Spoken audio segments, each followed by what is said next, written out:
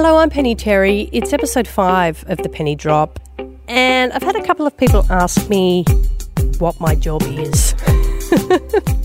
Now, I don't really have a good job title. I don't have one that works for me. Yes, you can check out my LinkedIn profile if you want, knock yourself out, and it'll tell you that I'm a trainer, a mentor, a speaker, a podcaster, and yes, I do all of those things, but I don't feel it really sums up what I do.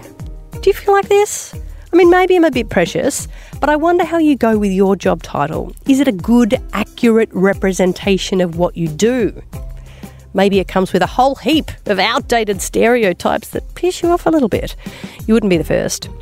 You know, I was mid-discussion with a client in a one-on-one mentoring session not long ago when she gave me the most perfect gift. She looked up at me and she said, "You're like a TV remote, you know." I was like, "What? TV? I'm a radio person." But seriously, she said, "You're a bit like a TV remote.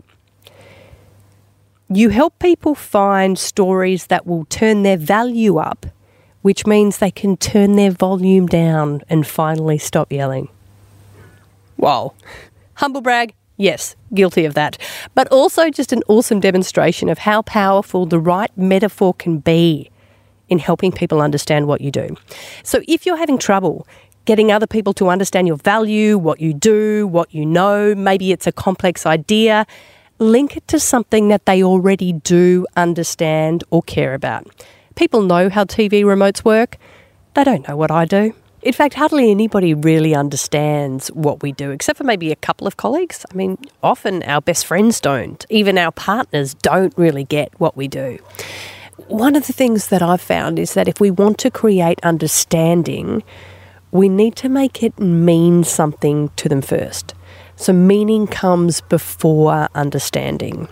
And metaphors, similes, analogies are a really great way to link something that people don't yet care about or understand with something that they do. So what's a metaphor that works for you and your job? Now, I reckon that you need a few of these. Another of my faves, I sometimes say I'm a disruptor. I disrupt boring people.